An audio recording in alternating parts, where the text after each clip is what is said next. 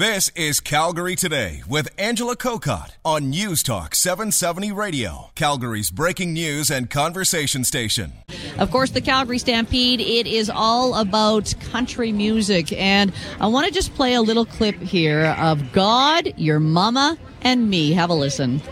My love is never gonna run dry, never gonna come up empty, now until the day I die, unconditionally. You know I'm always gonna be here for you, no one's ever gonna love you more than God, your mama and me, God, your mama and me. And I am pleased to welcome singer-songwriter from Nova Scotia, Gordie Sampson. Gordie, how are you? I'm well, thanks. How are you? I'm very well. Pretty catchy tune there. But you got to tell me the backstory. Oh, actually, I can't believe I said the backstory. To God, Your Mama, nice and one. Me. Because God, Your Mama, and Me, who's actually singing God, Your Mama, and Me? Oh, there's a bunch of both members of Florida Georgia Line, Tyler and BK, and all the members of the Backstreet Boys. The Backstreet Boys. First of all, you are the one who wrote the words to God, Your Mama, and Me, correct? Yeah, I wrote it with two other writers from Nashville that are good friends of mine, Josh Keir and Hillary Lindsay. And then what was your understanding? What was your understanding as to where the song would go from there? Because you got to give me a bit of background on the life of a songwriter when it comes to trying to pitch your songs to different people.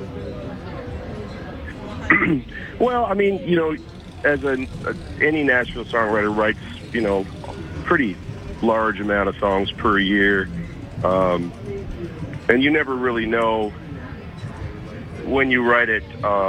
You know, it's not like you have a clear indication, oh my God, this is going to change the world, the song we just wrote.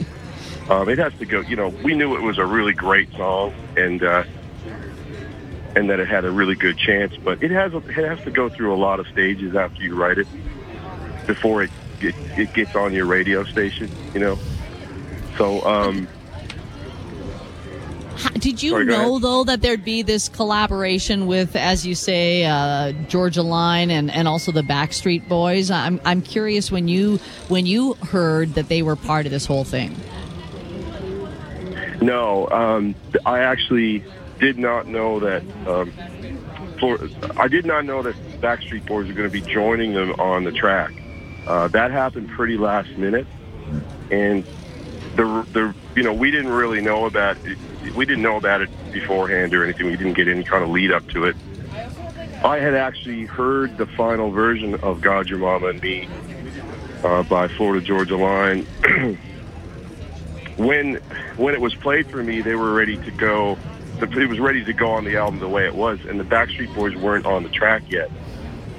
I ran into the producer of the song, who's actually Canadian, Joey Moy, and he played me the track, but the Backstreet Boys hadn't been on it yet. And a number of weeks later, we actually sort of watched it unfold on Instagram as the label and the managers for Florida Georgia Line kind of unfolded the information.